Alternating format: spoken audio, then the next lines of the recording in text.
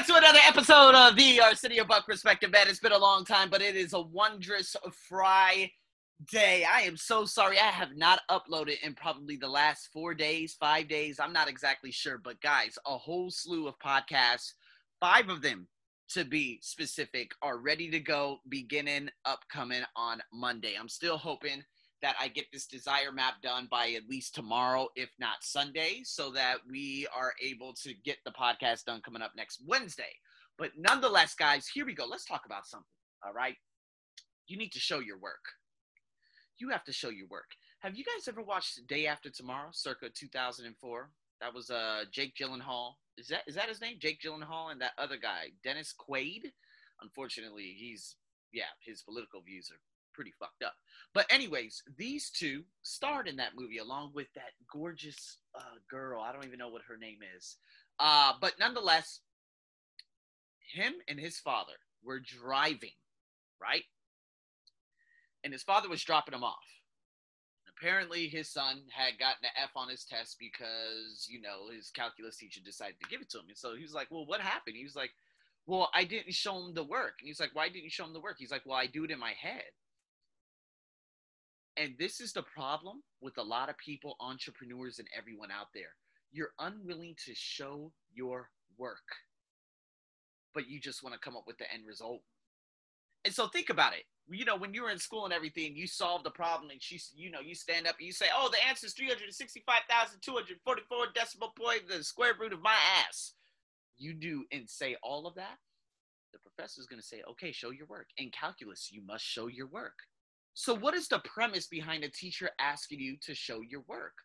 Well, it's simply because they are challenging you to see if you understand the process, and you could go through the process before achieving the end result. And a lot of you are unwilling to do that. A lot of poor mindset, a lot of these ridiculous ass dumb posters and these garbage Instagrams, they're saying, oh, how to become a millionaire, how to become a billionaire. And you get all these broken mindset people saying, I want to become a millionaire, but you don't even want to endure the process. You don't want to become a millionaire. You just want what millionaires have. That's all there is to it. So when you talk about showing your work, and this is why, Gary Vee had become such a hit back in, 2018. It's because he would walk everyone through his life on a routine basis in terms of the ridiculous ass hustle culture, regardless of my opinion. But he would walk people through that to see how great his hustle was or how his work ethic was and everything. And so what ends up happening is, because he's able to show people the process, that's why he ended up getting so many of these hustle culture followers, especially the rap game, because it's always about the hustle, grind. But me, I want to focus more on the bigger picture, because when we look at me and what I do, it is so critical as a teacher, as a teacher. I'm only saying that from like my day job, but as a trainer, as an online coach, to show people the process in terms of not only what I've been through out here in Thailand, and I love talking about it, but even in regards to my entrepreneurship and coaching and my online coaching, because there are so many fakes out there that are unwilling to build a YouTube, to start up a podcast, to start a blog, to walk people through the process so that they can understand the process regardless of the end result. This is the most critical component of anything, because guess what? If you look at, let's say, Tai Lopez. I don't know if you guys have heard of him. I don't think he's around that much anymore. He pretty much disappeared, but he was like, oh, I'm here in my garage. All right, that was the big thing. I think this was like 2016. And he was sitting in a house, got a Lamborghini, got all this stuff. And he never showed anyone the process. He's just an internet marketer. This is how he was able to sell to so many broken minds out there, because people immediately, and especially men, which was basically his target audience, the majority of his target audience was men. They were trying to achieve this type of materialism. And so without showing them the process in terms of, Tai, walk me through your life. Tai, do you have a book?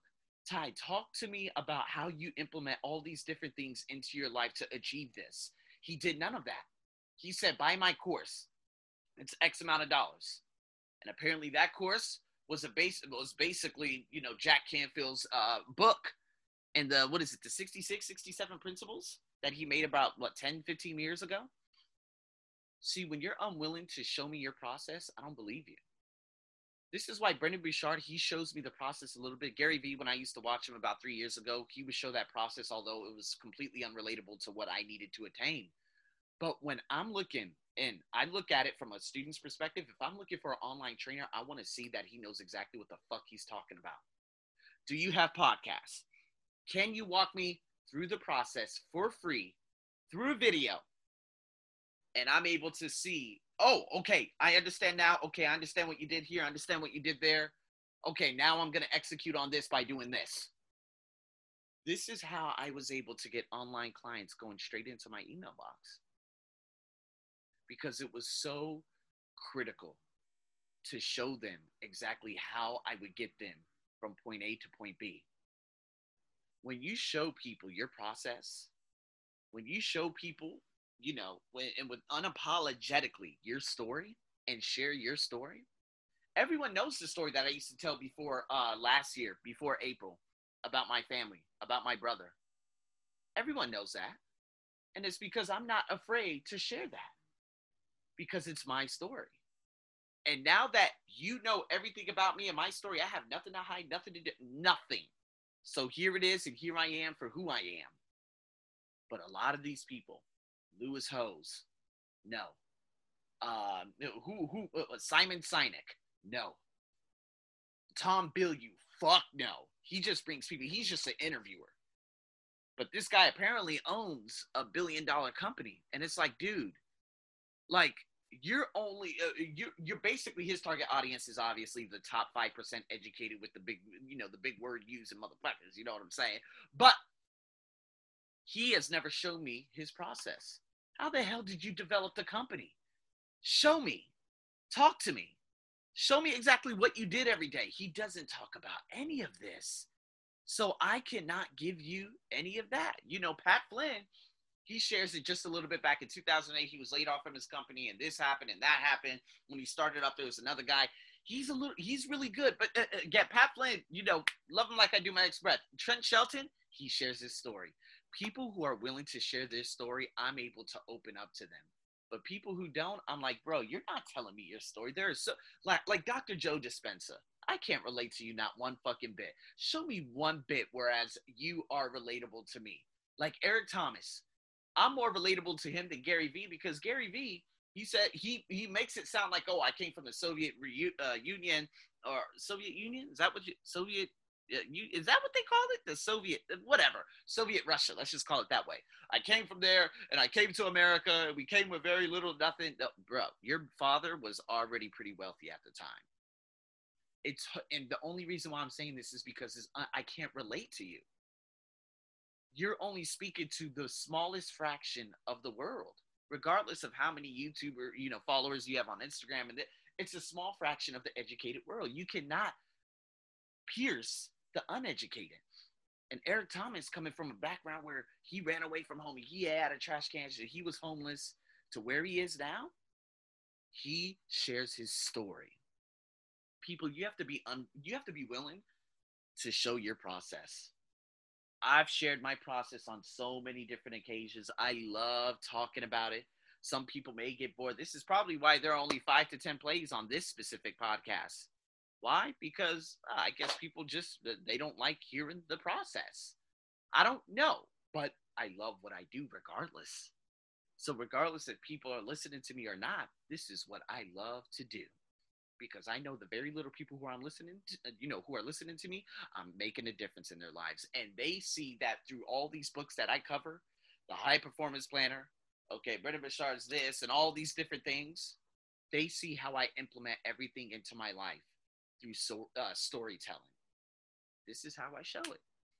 Like a business English professor, or business English trainer. People are like, okay, well, show me how you teach. Listen to my podcast. Can you do a teacher demo? Here are some videos. Can you do this? Here's this. I have all of the capabilities. I have my intent, my integrity, capabilities, and I've proven all the results. So I don't need to prove to anyone anymore. I just am.